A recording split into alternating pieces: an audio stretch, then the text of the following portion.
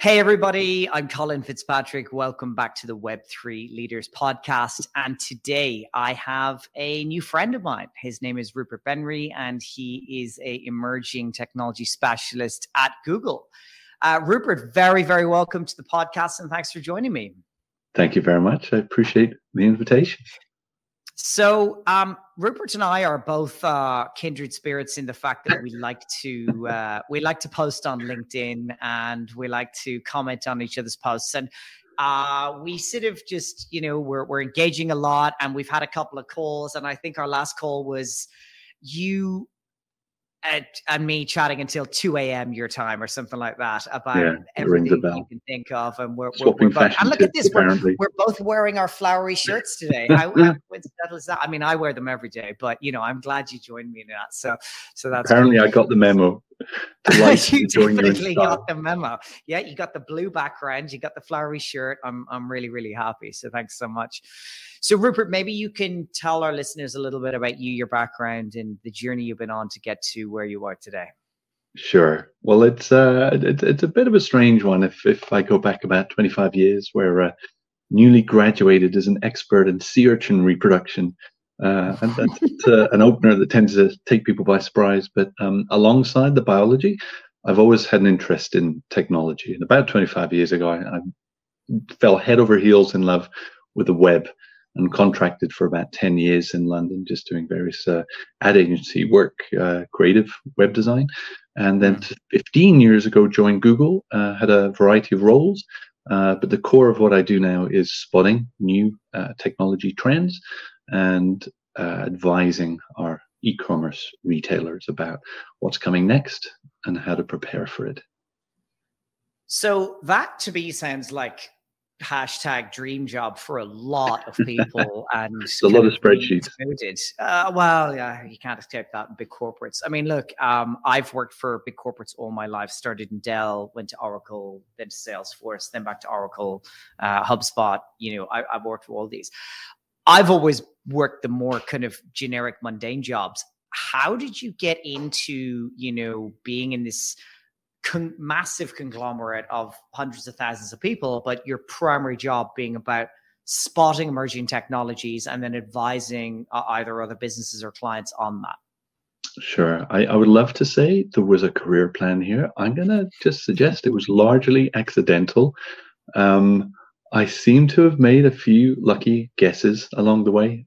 Part of it is just having a sense of well, I mean, bluntly, where people sort of say thought leadership. I despise that phrase, but if you keep your wits about you and you read a bit and probably get a subscription to Wired and join a couple of blogs, then you can usually see what's coming. And so what I've tried to do is always get a sense of what's happening a couple of years out and just learn a little bit of enough about it that people start coming to you. So the Google thing was purely accidental. It was the boyfriend of a potential flatmate that I stayed in touch with after the relationship broke down. And when he got a job in the recruiting department, he gave me a call. And what can I say? Changed my life. Forever grateful to him and his broken relationship. Bless him. Wow. And so tell us about the particular technologies that you have been most passionate about before that we get to the ones that we're more connected on. Sure. So honestly, I would say I've gone through a career progression every 5 years or so, and I would advise most people to try the same. Just be aware of what the shift is. So I started making websites about 25 years ago, and it was HTML and laterally CSS, which I got quite good at, and that put me in demand for some of the ad agencies in London primarily. Because if you can keep the Photoshop guys happy, you keep everybody happy, and they ask you back from, which is always nice. That was a core of what I did at Google, starting 15 years back on a web team. 5 years into that, there was a broad transition across a lot of what we did towards mobile first, and wrote a white paper, did some early responsive design work, just in the assumption that we're always going to see a sort of shift towards basically mobile traffic. And this was before even analytics made a distinction between the device type Google Analytics. It started on a hunch, and then when we did start keeping track of that stuff, we could see 1%, 2%, 4% year on year. And of course, now what you see across pretty broadly the industry, certainly for retailers, you're getting about 2/3 of their traffic is on mobile, a third on desktop. So that's always been an interesting transition from mobile. I bet big and maybe squandered a little bit of career progress on VR, but I had a fantastic time working on some products like Google Earth VR, and actually had the good fortune to be in the right place at the right time and built Google's first dedicated VR room, and had a visit from the CEO himself, which was quite a thrill. Didn't go anywhere. Fantastic product, no 7-day active users, so we were a little ahead of the curve on that one. So interesting you say that, because so which CEO was it? Oh, it's Sundar. Ah, fantastic. Wow, what was that like? Very personable guy. I like him a lot. He's sort of known as a safe pair of hands. He seems pretty unflappable in, well, rapidly changing circumstances. I've always enjoyed his presentations. Yeah, I mean, I like the chat, and I think Google's in good shape. I know there's a lot going on in the industry just now, but I'm pretty confident in where we're going with this stuff. Absolutely. So it's interesting what you say about the amount of traffic that is mobile, and it just made me remember something, because from the time I was, I don't know, 16, and I had a great big giant computer with one of those CRT monitors and got a internet access. And then I was the same as you. 16, I taught myself HTML, started making basic websites, did a tiny bit of CSS, but never ever went any further than that. I kind of wish I had. Yeah. But fast forward a couple of years, and then all of a sudden these statistics are coming out, and they're going, everyone is going mobile now, but not me. And when I say not me, of course I had a mobile phone, but when I was at home, I was in front of my big computer. I had my big screen, blah, blah, and that's where it was. But most people weren't the nerds that I was. So it was the mobile phone that really just rapidly accelerated this transition into this new world for the most people, because they weren't like me. They weren't sitting in their back room on their computer for like 4 hours a night. They might have gone on to send an email or whatever, and that's gone. But when this thing came along, all of a sudden, the internet is everywhere with them. It's omnipresent, and they are able to either A, get some information, or B, contact someone, and that was the game changer. The reason I bring this up is because of the fact that we have yet to experience that similar dimensional change into where we're going right now. Call it the metaverse, call it whatever you want, or any of these sort of things. And I'm sure AI will be a part of that. But I suppose I'd like to hear your thoughts on kind of where my process is going in my head here and where you see it going, because we're about to embark, in my opinion, on a fairly, completely dimensional change in the way we consume and interact with digital, with other people, with assets, with information. And, you in your role have got a very interesting, insight into that. And I'm keen to hear a little bit about it. Sure. So I think coming back to the VR thing, there was a little bit of a blip where we had assumed that perhaps some of this was going to be in these like a proto metaverse in a sense, but these 3D immersive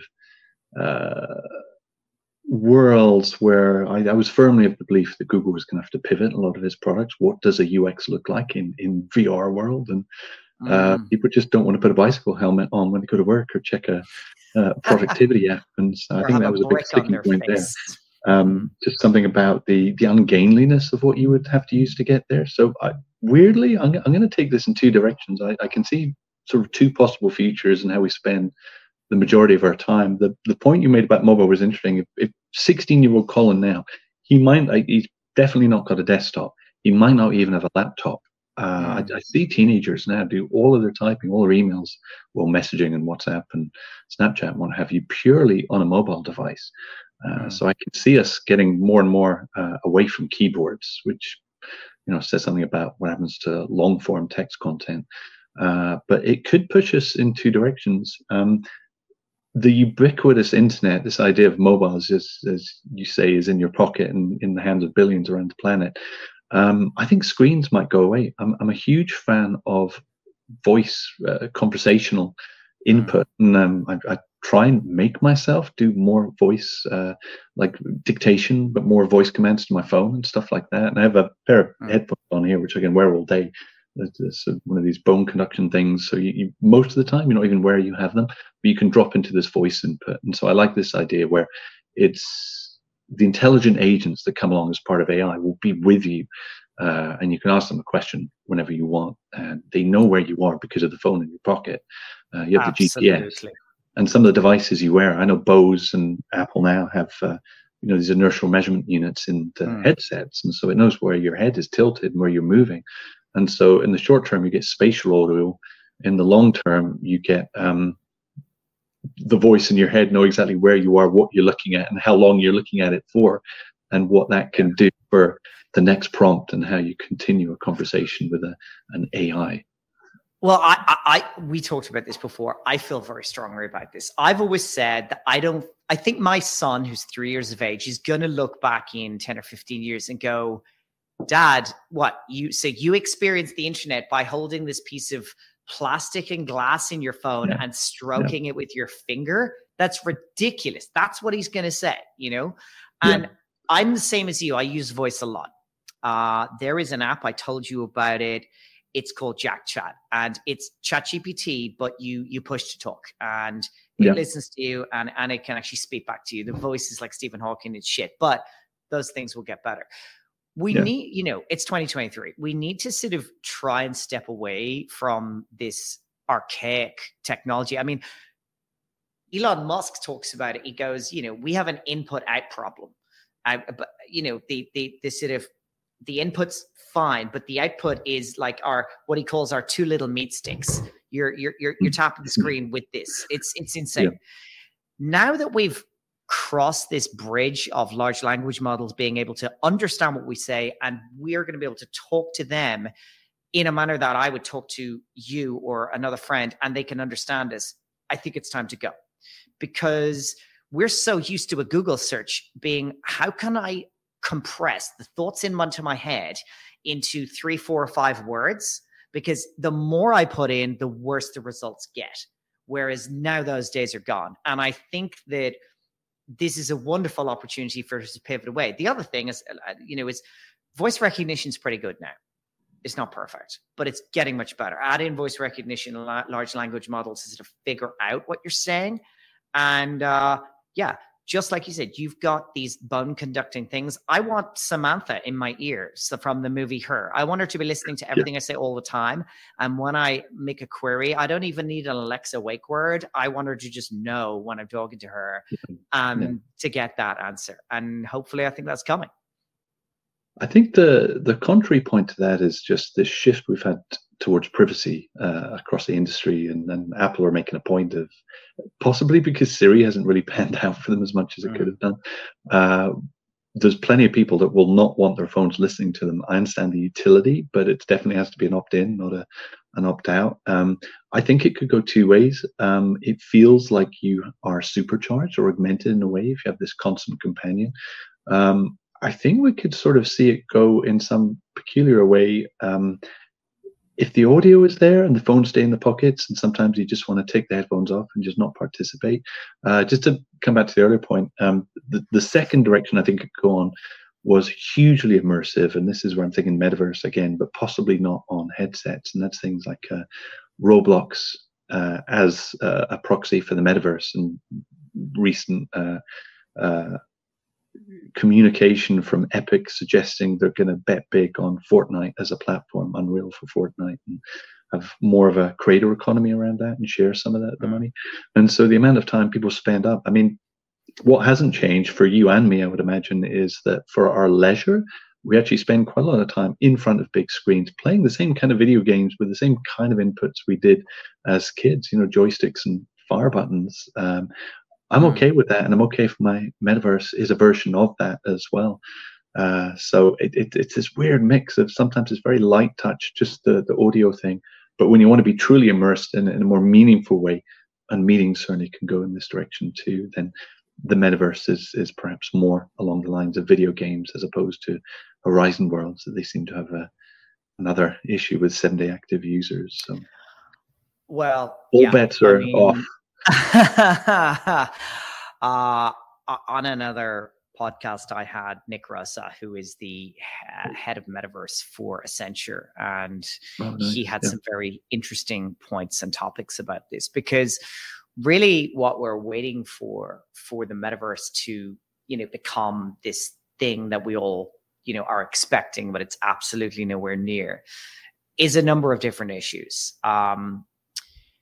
There's a hardware issue. There's a literal computational performance ability that we're just not there yet. I mean, Apple are rumored to be bringing out this new headset, which will probably have an M2 chip in it. They're not cheap. They're thermally efficient, but still nowhere near where we need to go.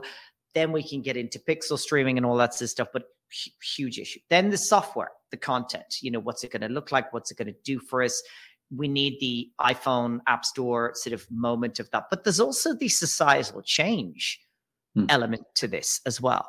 Because realistically, if we want, to be living in this Minority Report style world where all of the world's information is around us at all time, and it's, via a very simple pair of glasses, it's all well in theory. But the example I'll give you is I got a smartwatch very, very early on when they were brand new. Okay. One of the original before Google, I think it was an LG or something like that. And initially I was like, this is brilliant. I was like, it's amazing, because it means that when I get a message, I don't have to take my phone out of my pocket. I don't have to unlock it to look at it and then put away. I can just go like that. Okay. Also, like we talked about earlier, I've always been a big voice user. So on the front of my thing, I would tap that and I would go, what's the weather like tomorrow, or whatever it was.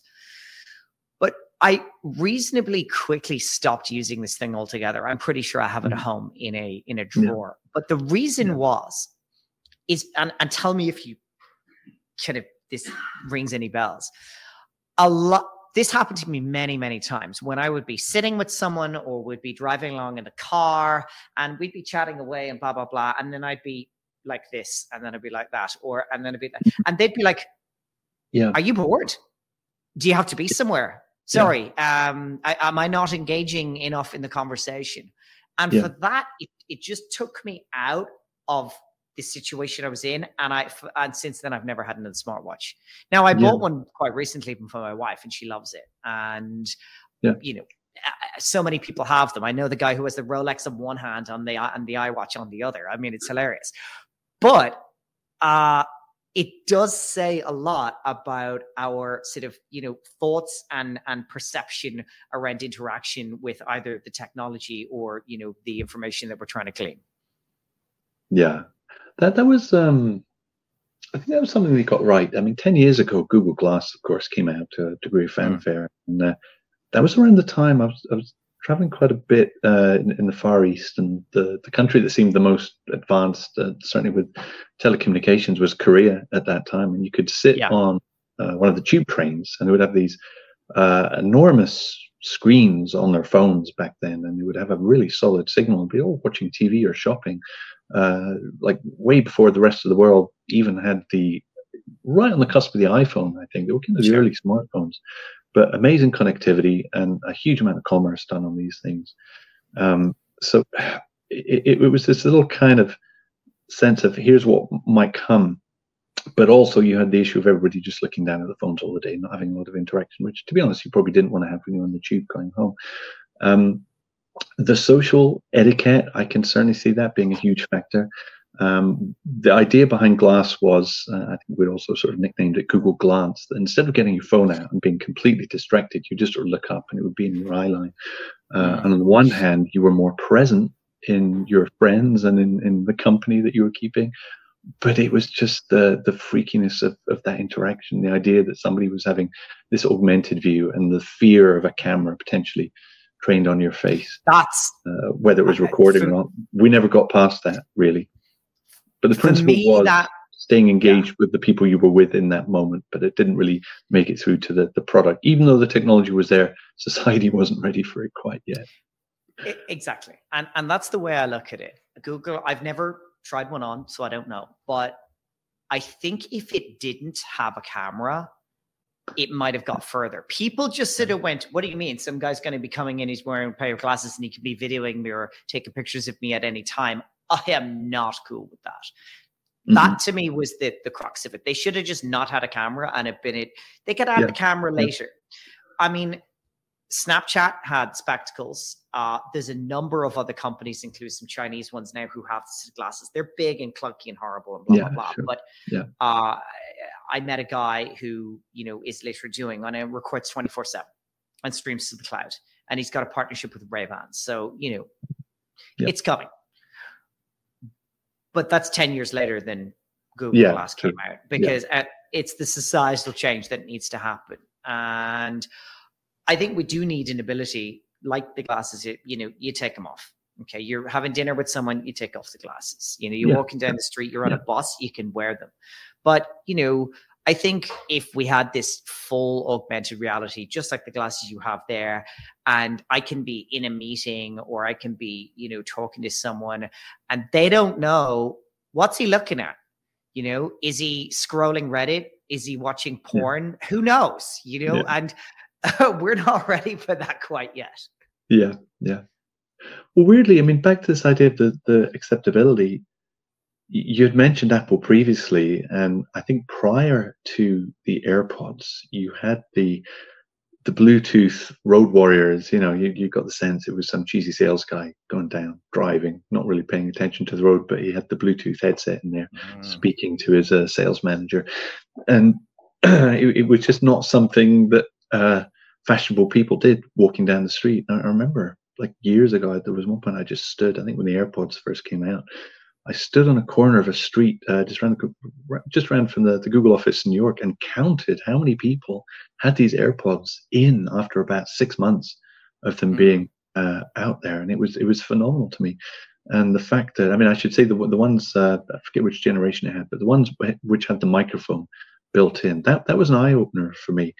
And if they can pull it off, if they can make the Bluetooth headset fashionable, just by changing the form factor and being Apple and drawing attention to it with the great marketing they do and this white plastic that they seem to put over everything. If they can do the same for some sort of AR glasses and whatever form factor it might be, sunglasses, it's weird. They just seem to have this, what is it they say, the dent in the universe, just the shift of gravity that they can bring to so many people that just idolize them.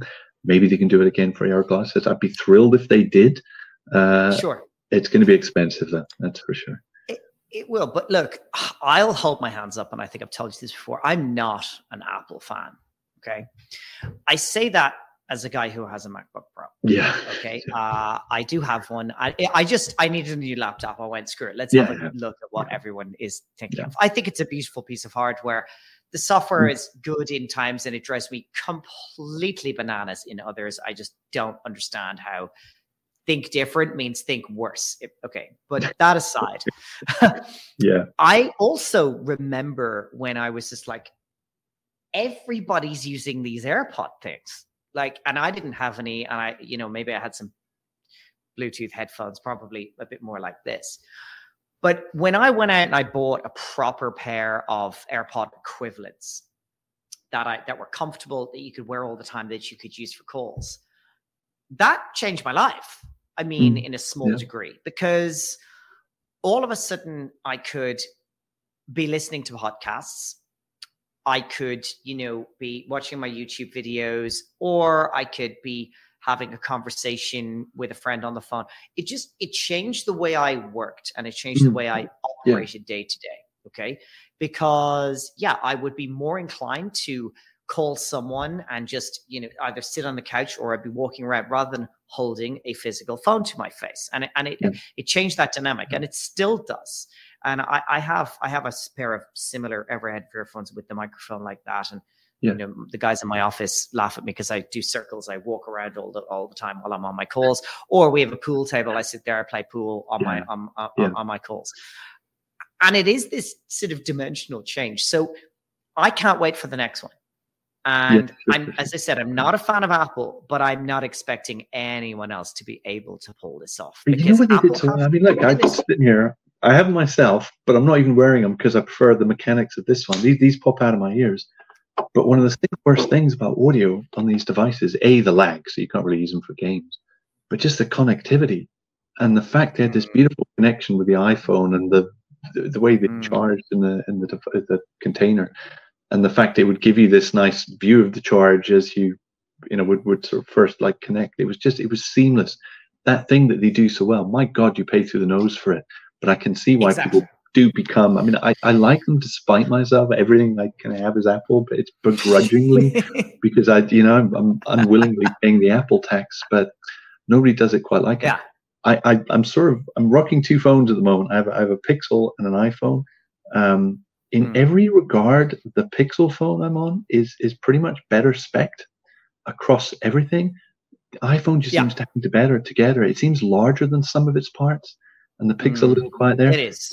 The thing that I will say for Pixel, and this is why ultimately I've come back into the fold for Android, is their voice is fantastic and their dictation is brilliant, and you just don't get that with Apple. And so if you are interested in voice, I can't do it on an iPhone, unfortunately. Do you think that maybe that is something that Apple could use as its next thing? Okay, so they had a chance with Siri and they didn't take it.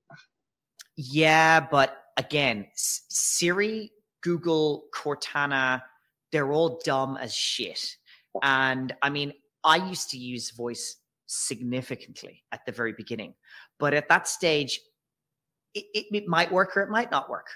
And if it worked 9 out of 10 times, okay. But if it's only working 3 out of 4, you're just going to fucking type it because the frustration. I know it's only 3 seconds, but I don't want to do the voice, have it not recognized, then have to go back into the keyboard and type it again. I would have typed it faster in the first place, and that is the issue. But I believe that we're kind of past that now. And I think if anyone can do it, Apple can. I had this conversation with a friend of mine. I know that. I had a conversation with a friend of mine the other day. He basically goes, I don't like talking to anyone. I'd call him. He's like, no, and a lot of people are like this, but maybe they can be the ones because no one can push institutional change like Apple into getting everyone to sort of do things differently. And as I say, I hate them, but I'm fully in support of them being the ones to push it forward.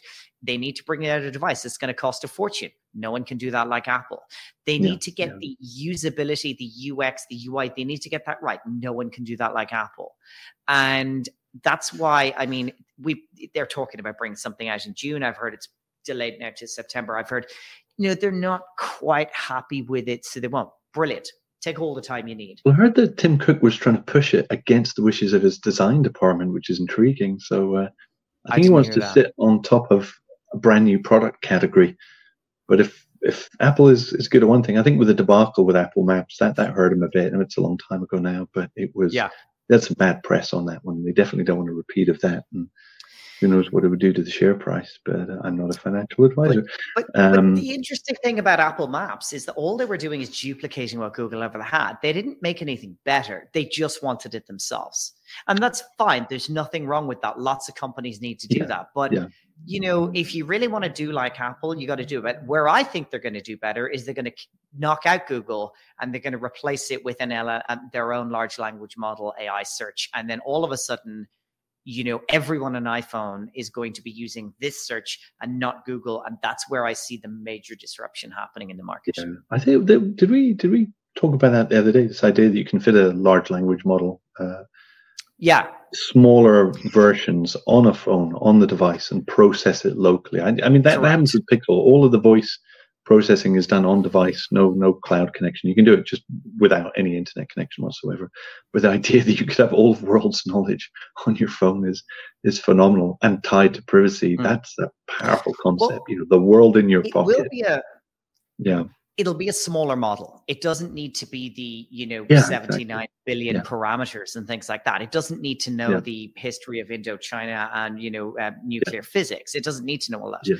But if you take the top 20% of a large language model and you can boil that down into, I heard the file was like 1.5 gigs of essentially all of the text, and they can compress it in and then have it run locally. Because what you see with all these LLMs is they take months and millions of dollars to train, okay, which is fair enough.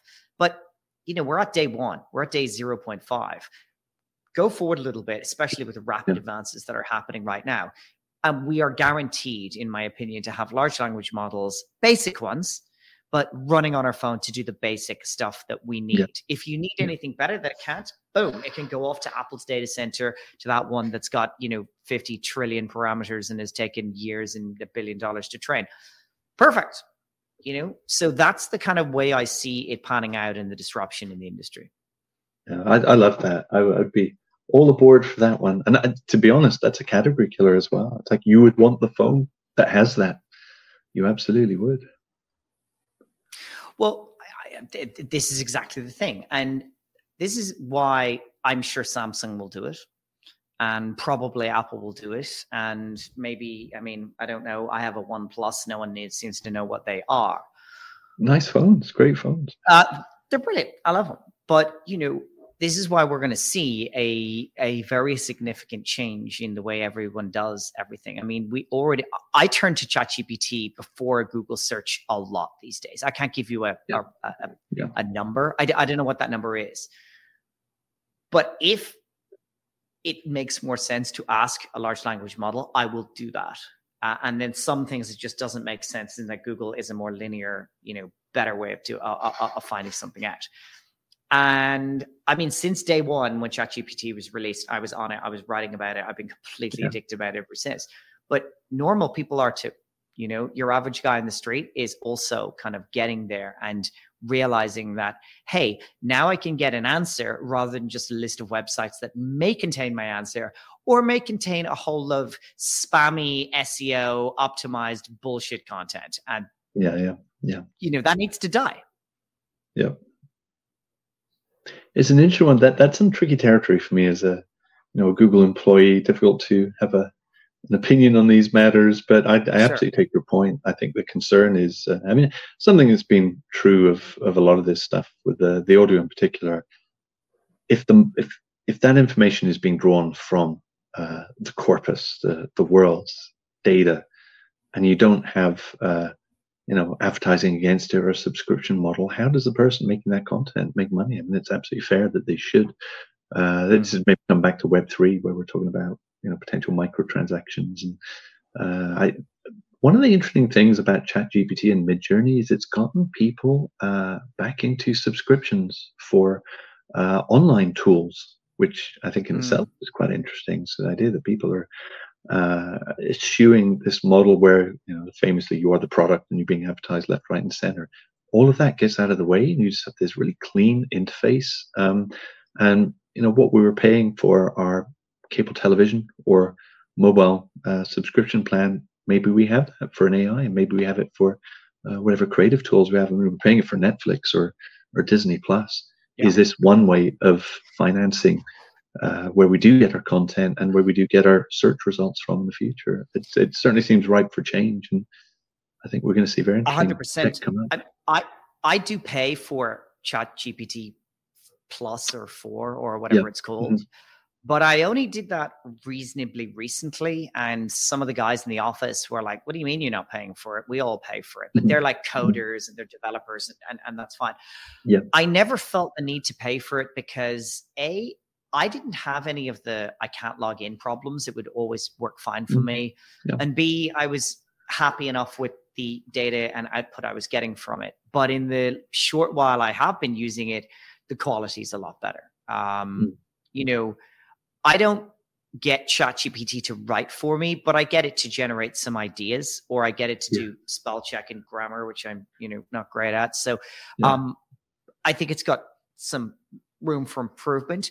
What I'm looking forward to most is when it has a longer term memory and I can feed it a whole load of my data and it will remember that. And if I ask it to write something, it will be in my style, or it'll know what I'm looking for. Or, with plugins, it needs to know all of my personal information so it can go off and book me a restaurant or a holiday, or, sign up for that visa or whatever it is. We need to get away from this. I need to put in the same shit like every time I go to a new website. That's ridiculous. And hopefully these models will enable us to get away from that. Yeah. Well, that lends itself a bit towards, who you choose to authenticate. One of the benefits of signing in with Facebook or Google, you have the potential. I mean, I obviously avid Chrome user here, and I make a point of me too. Addresses are in there, so I don't have to do a lot of that stuff. And Google Pay was going to be a nudge towards that. And it's not got the widest rollout, but rather it is rolled out. It's not used as much as some people would like it to be, but it's a great way of just not having to share a lot of details with somebody, buying something from some other country. You might not want your full credit card details across there. But we're bringing it back to Web3, and something I'm really taking with is this concept of self-sovereign identity, rather than have this version of you repeated across multiple different websites. You just have one core, very fleshed out version of you, and then choose which aspects of it you want to share.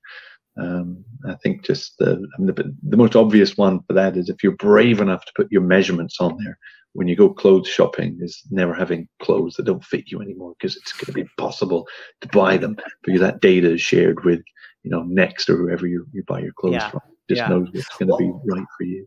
I think you should say there we need to get into the mass micropayments market, is what I would say. I mean, I've always had this vision, and I hope someone does it, is that, how often do you get a really great piece of content, and if someone made it very easy, I could just click a button and go, here's 5 cents, 10 cents, whatever. Yeah. And if millions of people do that, then you're encouraged to create, great, unique content.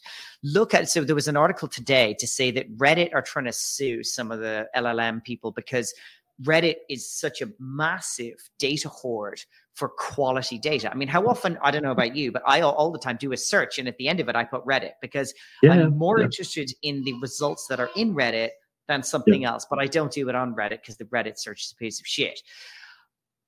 But I'm a Stack Overflow guy. On Reddit, figure that one out. Yeah, I've got a very significant Reddit Flare account. What do they call it? I can't remember. I've been on it 10 years. But you input a huge amount of this very valuable data. You're giving your knowledge, your expertise, your opinion. You don't get paid for it. Yeah. That is another thing that I really feel, and that's where Web3 and NFTs and things like that can come in, because, I think AI messes this up, because, we're going to be mixing the sort of synthetic content with the organic human content, and we need a way around that. And Sam Altman's got Human Coin, which is doing proof of personhood and stuff. But at the end of the day, we need to start rewarding on a very small and local scale the ability to reward with very, very small amounts of money, and then over large amounts of people, that can add up to people making, significant earning sums out of it. That's basically the way I see it. My only sort of caveat on that is I think Bill Gates talks about micropayments 20 years ago, the road ahead, and we're still not there yet. The number of times I get quite a juicy article I'd be willing to pay for, but I don't want to subscribe. I don't want an annual or monthly subscription to your paper.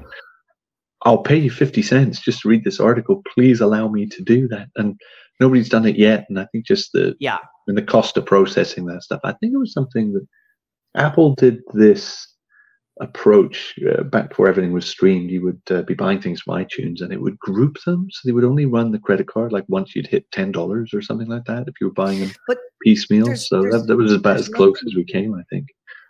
There's nothing wrong with, putting $10 on your account, and then when that $10 is gone, it tops up again.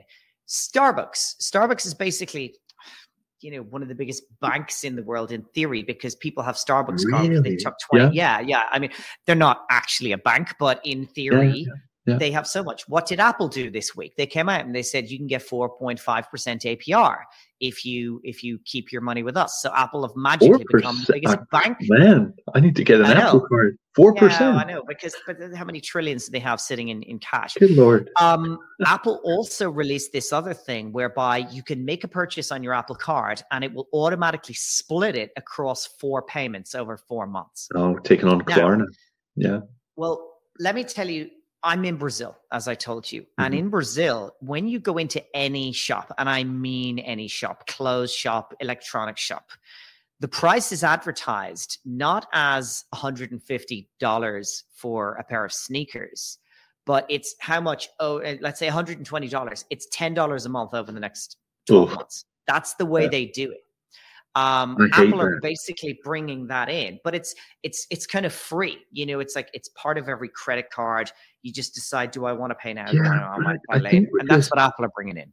It feels like a scam to me. Just the same idea if something's $199. I mean, just I'd almost rather pay the extra $1 for peace of mind, just so I could do more arithmetic in my head. But I think they're just obfuscating the price and then making you buy way more. You're effectively converting a flat purchase into a subscription model, which I think is A, disingenuous, and B, borderline abusive, knowing how people are with credit cards. That to me is a very retrograde step, and I'm sorry to hear they're doing that.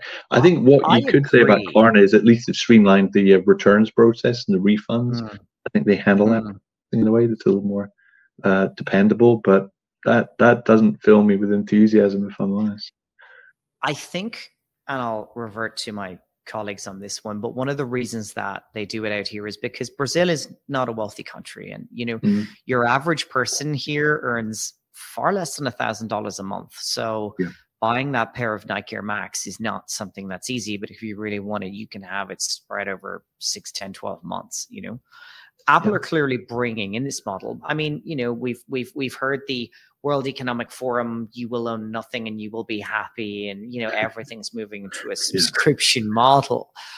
I don't like or buy into that. I still do think that we need a way of bringing things to I will give a very small amount of money to reward something that has been of value to me.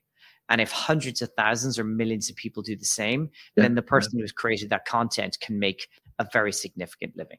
Yeah, and I think the beauty of that is, I mean, people are making a lot of money on YouTube because they found their niche.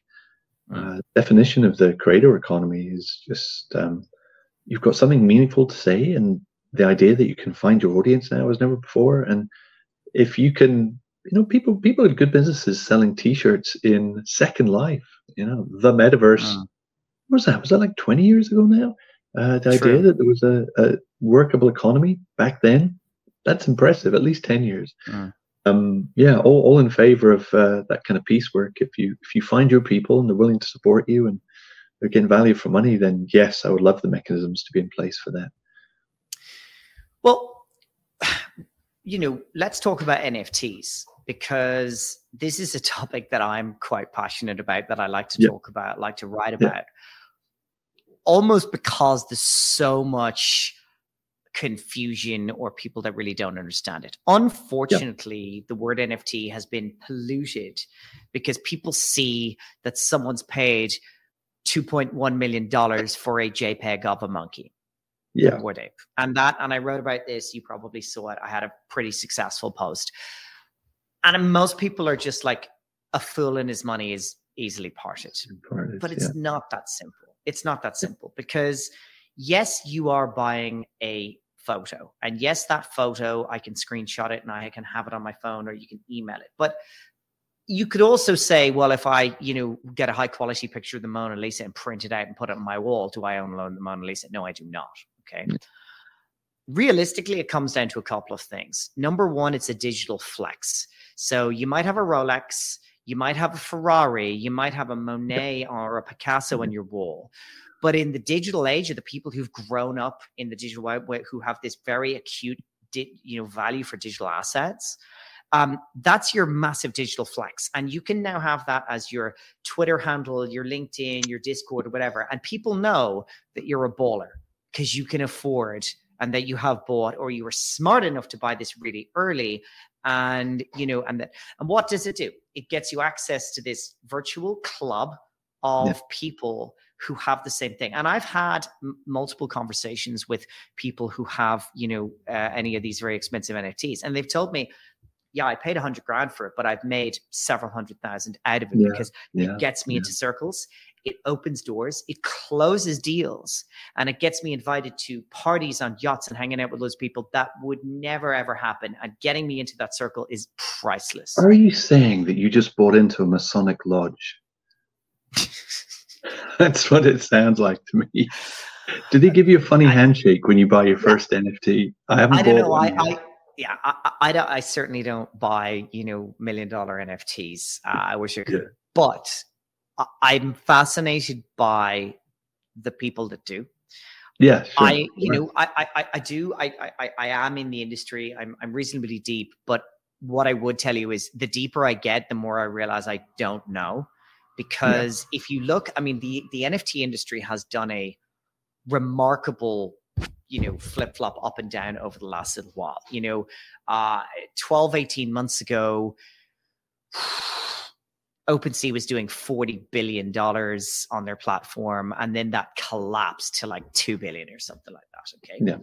But people kept buying NFTs, and I suppose you could call them beanie babies or whatever you want. But what's absolutely crazy is what these communities are buying in. And I saw one not long ago, and the website was like, you scrolled once and you were at the end of it. It was like 2 pages. And there were these squiggly, funny characters with funny faces. And it was like, these are the things. Here's the link. Roadmap. Not nothing, but no promises. That was the roadmap. And the guy sold 8,888 of these things. Wow. Yeah. And they sold out. And I'm kind of going, how do I get? We're in the wrong business, Colin. I sort of, I know, but it's also very, very difficult because there's been a lot. Because I've done this. There's been a lot of cash grabs in the industry. I can't remember the name of this. One of the rappers came out and he made this big fanfare and I'm selling NFTs. He sold like 100 of them. It was a complete disaster because people see what you're trying to do. And if you're not in the community and doing what the community wants and feeding them in the right way, and the person, if it's a celebrity NFTs are, just not hitting it like they used to. Snoop did very, very well out of it. He made $44 million in one drop with Gala Games, and he made $22 million in one day. A very close friend of mine knows him very, very well. His line to me was, "I'm shitting money," is what he said. He's made more money in NFTs in the last few years than in the rest of his entire music career. But he also said, well, I've just become CEO of Death Row Records. He goes, I'm taking that music off Spotify and Apple. And the guy said, why? It was on a podcast. And he goes, what about the people that want to listen to your music? He goes, what about me who made that music? Am I not entitled to, make money off that? He goes, oh, you do. And he goes, you want to own my music? Is buying a CD owning music? No. Is having a Spotify subscription owning music? No. If you want to own my music, you can own a fractional ownership of that NFT, and you can have it and you can own it and you can trade it and you can make money off it. That is the vision that he has. And there's some really interesting stuff happening in the space. I think when you hear the stories of people that made it big, but wrote their contract with the record industry early in their careers, they pretty much always regretted it. And the idea that you could potentially bake in a much more equitable value portion in those stages, and using something like NFTs or the blockchain to track that, then yeah, absolutely, I can see how important that could be. I think for me, I've sort of been quite cynical of them because it felt a bit like musical chairs. I mean, people were getting at the stock market, they're buying crypto. Crypto was wobbling a bit, they were buying NFTs. There was on to the next thing, and by the time punters like myself hear about them, it's like it's too late. Once it hits the mainstream, the real money's been made and they're on to the next one. So the whole thing's a bit of a house of cards. I think my concern was, I buy art. I bought many paintings over the years, and I grew up in a house full of art and paintings, and I'm grateful for that. I never bought an NFT, but the flip side of that, I know a lot of people that were buying NFTs who'd never bought artwork from any other source, which made me think it was the whole tulip fever, fear of missing out things. And over and above, when they say never buy a piece of art that you don't like for its own sake, and that if you could never sell it again, would it give you that amount of pleasure over time? I don't think you can make the same case for the NFTs, although I understand that same thing with your friend in the Rolex. When he walks into a business meeting and shakes hands with somebody wearing, in the Rolex club, then there's that little invisible confirmation passes between the two of them. And so I understand the utility of paying membership for certain clubs. I just choose not to frequent these clubs, as Mr. Marks may have put it slightly more pithily. It's intriguing to me. I've sat it out. I'd rather put my money elsewhere, I guess. Yeah. But I can see why people do enjoy it, and I can see that the blockchain more than the NFT. I mean, the other concern, of course, was the minting and the gas fees, but I understand that's becoming cheaper. Yeah, and slightly I mean, more I think they've environmentally sort of friendly. mostly solved these problems. I mean, look, the way I talk about it is that since the beginning of time, people have collected things. They've collected coins. They've collected Shells, stamps. They've feathers. collected sports memorabilia. They've collected baseball cards. Baseball cards. What's the difference? It's just virtual baseball cards, records, all of that sort of stuff. There is a psychological effect in having and owning something. Yeah. And now we're moving into this sort of digital world. Does that mean that, oh, no, sorry, that's all out the window? No, it doesn't. It just, means that it's different and it's evolving. You just have to look at how many kids, any parent who has kids from, 7 to 17, they're buying skins in games like Fortnite and they're using V-Bucks in Roblox. And, I heard a fairly depressing story the other day about a single mother with 2 kids who could barely pay the rent and was working 2 jobs. And her kid is at her all the time. I want $10. I want $10 because I want to buy these things. And that's all the kid wants to spend the money on because that's where they see the value. And, we as old fogies in comparison can't really judge because kids just sort of see value in different things. But also I was talking to Sebastian in Sandbox and he was just like, look, you can go buy a pair of shoes and then, a year later they're wrecked and you have to throw them out. Whereas you can buy a pair of shoes in Sandbox or anything and, you'll have it forever. You're never going to lose it and you can sell it to someone else. And maybe a shoe is a bad example. If the intrinsic value comes more from your standing within the community, and if that moves away from, if it becomes last season's goods, sure, and the idea that God forbid you should ever wear the same dress to 2 different weddings, we're in this completely disposable economy that's by its nature unsustainable. I think we're in that already. At least, at least it's a benefit. It's okay, so it's digital, so the footprint is substantially less. But I would imagine the tastemakers are always keen to move you on to the next thing, and there'll be financial pressures in a way to separate from your cash as never before. So I'd be wary of following the herd on that. I mean, the kid badgering the mom, all right, that $10 to buy a skin is again paying for membership into a club, but I'm just left thinking you don't have a stake in that club. You're at the whim of other people, and it can move quickly. And what happens when it goes up to $20? In the same way, kids going into school with the wrong brand of shoes or going into the business meeting with the wrong brand of watch. I just feel like you can't win at that game. And if possible, I choose not to play it. And I'm slightly concerned that kids are doing that. But I think there's an element of we need to get a grip on the things that we do value in society. And just because we have the urge to collect doesn't mean it's good for us. And sometimes it's better avoided. But so, money to be made, that's for sure. Let's talk about the metaverse. Tell me your thoughts. Because I know obviously you're AR, VR. I kind of came to it late. Despite having spent hours and hours in many digital environments, I can remember that the back of my hand. Just thinking you could put me in Doom 2 or Quake 3 and I could walk around with my eyes closed pretty much. To that extent, I've spent a significant proportion of my life in virtual environments. Decentraland, not a huge fan. As far as it looks graphically, you're looking. The joke is PlayStation 2 format, and we're in a PlayStation 5 world. So there is that, but just the general clunkiness. I love the immediacy of being able to fire up in a browser, which I think is the big win for me. I started speaking on the metaverse. I feel I came to it actually late. I did about a year of presentations on it, and I always finished them with a chart of the price of ApeCoin and land sale price in other side, and pretty much down and to the right in all of these currencies. And I took a little bit of satisfaction in that. So there was a sense of broken promises already. I think none of them allow you to do anything useful at the moment, which is a concern to me. The ones that seem to be engaging are the ones that have sort of snuck in and become metaverses, like Roblox and Fortnite, as I said before. The one that shifted my perception on it really was, I'm sitting there thinking, I'm talking about metaverses. I should try like build one for myself. And the platform I just went with was Spatial, because I played around with it before and visited a few, and it was no code, and I really loved it. So I was doing a bunch of Midjourney images, and I figured I could make a gallery, and Instagram is certainly one way of doing it, and it's where most of my stuff is. But there was something about putting it into a physical space. I didn't even give that a second thought. A physical space and seeing it on the walls.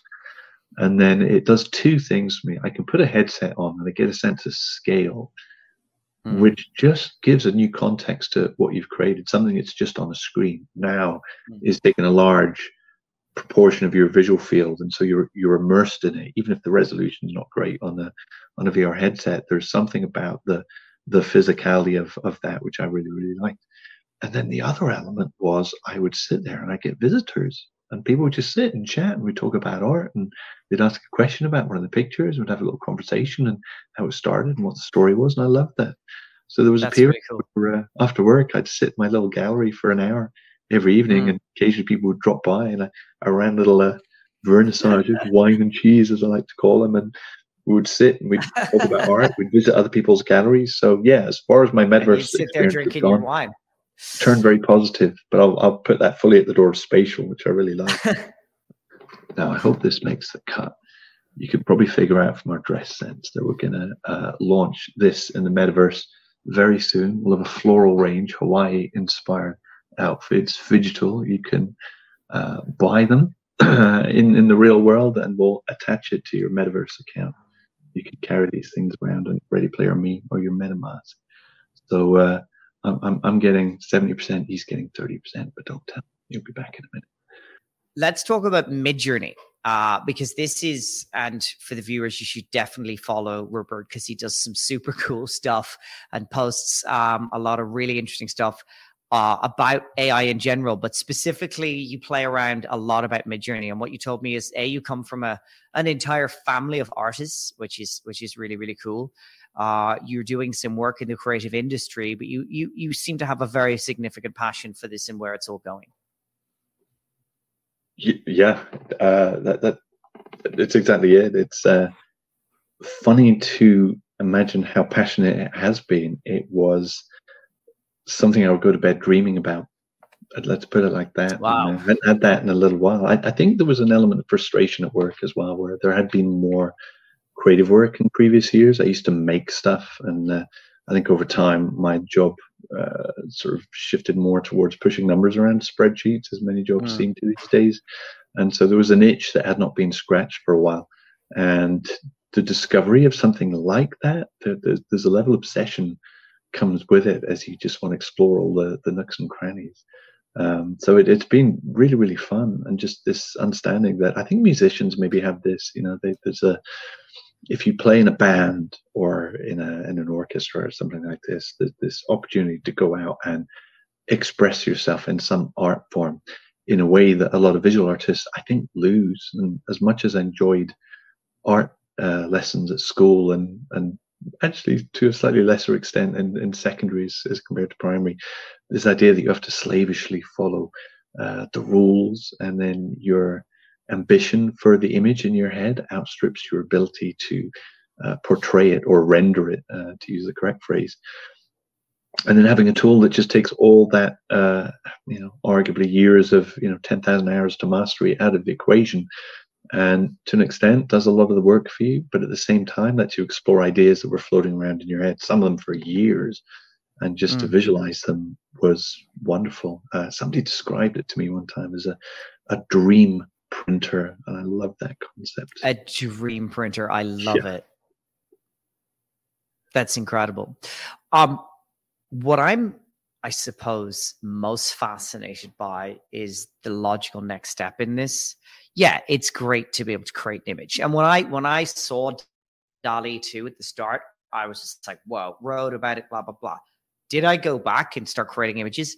Not really. I mean, yeah, I kind of went back and I need something for a PowerPoint, or I need, like the one I was telling you about the other day. I wanted a visual of a particular celebrity or whatever. That's fine. But where okay, and I'm a photographer. I've done photography for years. And now with Midjourney 5, you can go, I want a picture of a young blonde girl in a red skirt with a yellow flower, taken on a Leica, f2 lens with, the Eiffel Tower blurry in the background with some clouds, and it will give you the most stunning shot. So commercial photographers, they're in big trouble. I mean, I'm not saying they're gone forever, but if you're an art director and you're like, right, it'll cost me several $1,000s, possibly $10,000. It'll take weeks to get what I want. I might not even like it, or I can just play with Midjourney for like an afternoon and get what I want. 9.5 times out of 10, we know which way that's going. Yeah. What's interesting to me about the logical next step about that is video. And the CEO of Midjourney basically said that within a few years, we got some very rudimentary text to video already. You will be able to ask an AI for anything you can imagine, and it will stream it to you in real time. Yeah. Boom. How's that going to change stuff? Well, I think exactly as you say, this idea of, I guess, the domain of stock photography for many years, and we've had quite expensive accounts at work, and we're doing more presentation work. These things would be quite expensive, and the danger would be what somebody internally we were using. Some people in a campaign were running, and he just did a modicum of research, and our lead character also appeared in a hemorrhoids advert. So there was an element of reputational uncomfortableness, as you could imagine. Imagine those on the tube side by side. So there was that aspect of it gets expensive when you want exclusive use to worldwide imagery. And to all intents and purposes, if you needed a specific image, you were constructing a prompt in the search input for a stock photography library anyway. And so the idea you could generate it on the fly is phenomenal. And I mean, we were, for our team, we would have, paying hundreds of dollars a month for access to X number of downloads. The idea that you can have $10 and come out with the same amount of material. I would say the finesse comes into it. If you've got a very specific idea, it's harder to pull off than you might think. So that girl with the yellow dress, she might not be looking in the right direction. And an art director would not allow you to get away with that. You say, we're saving you money. It's like, yes, but that's not the image I asked for. So just because it's possible to create beautiful images doesn't mean you can hit a creative brief. And what I found to be true, specifically from looking through the LinkedIn people that I follow, and I've built a small art community around Midjourney users who happen, for the most part, to be creative directors in their day jobs. They're the ones equipped to create images that have that validity to them, the kind of things that you could put into print or run as an editorial. And so I think these people are not necessarily disenfranchised. I think the pressure is, yes, it's certainly on for stock photography libraries, but I think photographers, they have an ability to articulate what makes a good image and choose the lens and the exposure, which are all things you can specify in a well-engineered prompt. And so I'd recommend anybody in that world who's a bit nervous about this shift, see it as a force multiplier. Use the language you already have when you're on a shoot and see what you can get virtually. Midjourney version 5 is a version to explore that with, but it will take lighting and camera lens inputs. And if you can compose a nice shot, there's a living to be had from that. And arguably you get cleaner, faster shots and a lot of stuff that you don't have to shoot on site now as well. So I'd like to see it as an enabler or an augmentation of people that already have skills in this area. I mean, we talk about new technologies. Yes, they will take some jobs away, but then they will create new jobs. And clearly the one that has come out from absolutely nowhere into now you can make a couple of $100,000 is a prompt engineer. And you say that, but I don't know anybody that is. But yes, I've heard the rumor. Maybe that's one of these, jobs. But I can already, I'm proficient, but I'm by no means an expert. And I got a couple of businesses going on that I was like, I kind of wish I just had one of these like guys on Reddit that I see that are just absolute experts. And I've actually had some conversations with them, because you just want someone to sort of, okay, I have an idea, but you're the guy who can expand that idea into something amazing and really knows how to get the most out of this AI. And that's where I kind of see that going.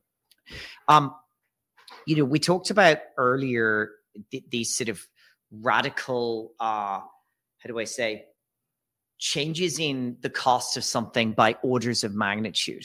And the greatest way to describe this is that, to me, AI will produce these orders of magnitude in cost cutting in the same way that the printing press did. So if you go back, hundreds of years to before the printing press, books were few and far between. And the Bible was the most popular book, and it was produced by a team of monks who would hand scribe the thing, and it would cost the equivalent of several $1,000s today to have a book.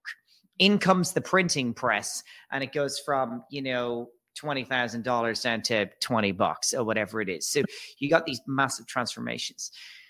That is what, at least we hope, AI is going to do in many, many different areas. And it might take jobs away, but it'll also bring down, we believe, the cost of living in many, many ways. Because if Elon Musk has his, billion Tesla robots running around and they can build us all houses for, quarter of the price and rapidly lower the cost of food and medical supplies, well, wouldn't that be incredible for the world that we all want to live in? Yeah, absolutely. I mean, I'll come back to the thing that you say, which I think maybe a lot of business owners think about, 10x the reduction in the cost of production. I like to think there could be a 10x increase in maybe not the volume, but the quality, just the tools, the simplification they bring in. It allows you to explore a lot more ideas a lot more quickly and discard the stuff that doesn't make sense. But if you're on a deadline, there's always the urge to, go with your first idea, and you don't want to go too many iterations in. But the ability to explore a space in a playful manner, I think, is great. So as much as I imagine, yes, there will be this urge to reduce our team sizes, I think we can also make the counter argument where we supercharge them and allow them just to do better work. I'd say, yes, there was the whole thing about the mechanization, the production of books, as you say, but on the same time, now you have these just-in-time printing. Anybody can write a book, and you don't need to sell 10,000 or have a massive print run to actually get out there. But at the same time, it doesn't have to be vanity published. If you've got a story you want to tell, and you can tell it to 100 people, and you're happy making $1,000, then but it's back to this idea that everybody can now participate in this economy. And so much as it will disrupt a lot of the incumbents, I think it will give opportunities to many that just have this latent creativity that they haven't had a chance to express, and that itself feels like it fulfills the self-actualization at the peak of Maslow's hierarchy. So all in favor of people being more their true selves and finding their audience. Well, there's a couple of things there, because, I mean, number one, if you look at the productivity of your average worker over the last 100 years, it has gone, light years up. But there's the age-old argument as to why wages has stagnated, and then we got inflation and those sort of things. But what hopefully AI will probably do is enable us all to get to that top of the pyramid in Maslow's hierarchy of needs. And, for so many of the basic things to be kind of done for us, then we can all focus on that. And I had Scott Page on the first one of these podcasts, and he was, as I told you, a member of Pink Floyd, Toto, Supertramp. He's a 40-year veteran of the music industry. He's now deep into NFTs. And he talks about a friend of his who's also kind of, big music guy, about how it's so difficult to make money in the music industry these days. And I see this myself in my other business. But you only need a very small amount of super fans. Basically, if you get 1,000 people to spend $100 a year on you, there's your platform. And then you can sort of build from there, especially when it comes with it into NFTs, and then you got royalties and you got ownership, and you're not getting absolutely taken advantage of, I'll be polite, from record companies, from middlemen and things like that. That's digital freedom. That's the way he explains this stuff. And that is kind of what is really, really exciting to me. By using this technology to take it to yourself, to, all of these guys who are, how do I say, either artists, musicians, whatever, they're doing it because that's their passion. That's what they want to do. And some of them make millions of dollars and the rest of them scrape by on the breadline, but they do it because they love it. And let's get to a place in the world where, that is what you're doing because you want to do, and you don't have to worry about anything else. Yeah. I mean, that would be a lovely world to live in. That's for sure. And to be honest, I think not everybody is going to participate. I think we're always going to have more consumers than producers when it comes to art. The idea that suddenly it's all going to be arts and crafts and lovely, and we've had that vision many times before. And the idea of affordability of mass production of beautiful objects, which has kind of come and gone. I would say Apple have gotten closest to this craft element, but I do like the idea that my sister has been a band for years, and I would say she's never broken to the big time, but she's got very loyal fans, and she loves playing smaller venues around Edinburgh. Engines of Vengeance, check her out. But I'd seen somebody last night actually who runs an AI music business. They're still a little bit in stealth, but they have this virtual band that has amassed 250,000 hits in the last month or so on YouTube, and I can see them doing great things in the future. But they're all musicians. So a virtual band, just explain exactly how it's going to work. Okay, so on the basis, they have a heavy metal orc band. It looks like something from Blizzard. They're just phenomenal imagery on this. So they're called the let me get this right, the Frostbite Orclings. Not really my kind of music, but it's impressive to see what they've done, and they've trained it on themselves playing their own instruments. So they've owned the whole process all the way through, and that in itself is a great way of just exploring new music in a way that I think respects people's copyrights. And this is the element. It's like when artists use these tools, don't be thinking of it as stealing from artists, although I understand there's concerns about where models are trained from. Of course, I'm very, very sort of sensitive to that topic. But at the same time, you can't dismiss this. This is like a painter saying a camera is the devil's work.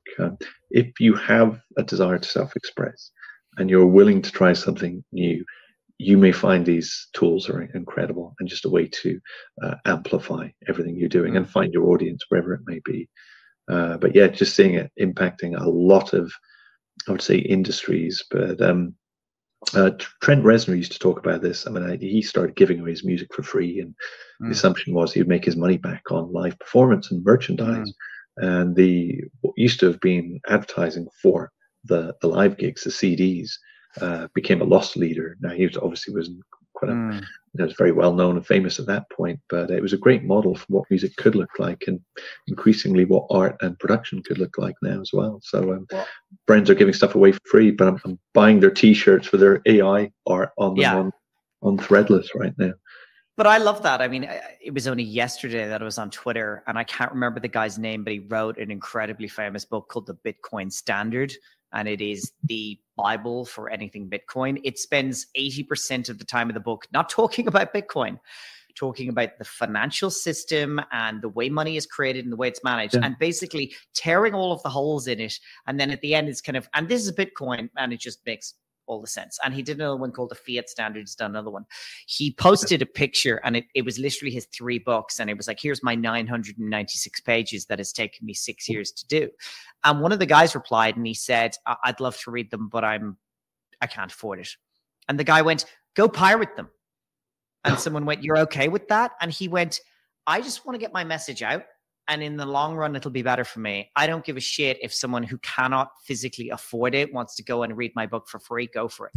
I was like, that's brilliant. I want to get him on the podcast because he's a bit of a legend. But, again, this comes back to this sort of, changing the dynamics of the technology to, enable what you really want and what's really important. Yeah, absolutely. Again, I feel I'm not trying to come back with contrarian opinions each time. It's like, yeah, totally on board with that. it works for the knowledge economy. ChatGPT is not going to dig a ditch for you anytime soon, and there's going to be a lot of stuff. Who's going to look after old folks in homes and things like this. So as much as it will be revolutionary, there's still plenty in the world that are going to be, until the point you get very, very cheap humanoid robots. But I think we're still, I can't see that happening in our lifetime, to be honest. Really? With, the best regard for Boston Dynamics. So I think we're going to have to take this to our next talk, but I think that's going to happen. I know he's a very polarizing character, and I certainly don't anything but I wouldn't bet against Elon Musk. And he's just produced a humanoid robot in a couple of years that it took Boston Dynamics 10. I'd say 5 years time, and they're going to be watering plants in this office, and they're going to be sweeping the floors. And within but you're assuming they're going to be cheaper than a cleaner or a contract gardener. Yeah, but humans, there's a lot of them, and they're cheap. He says they're going to be $20,000.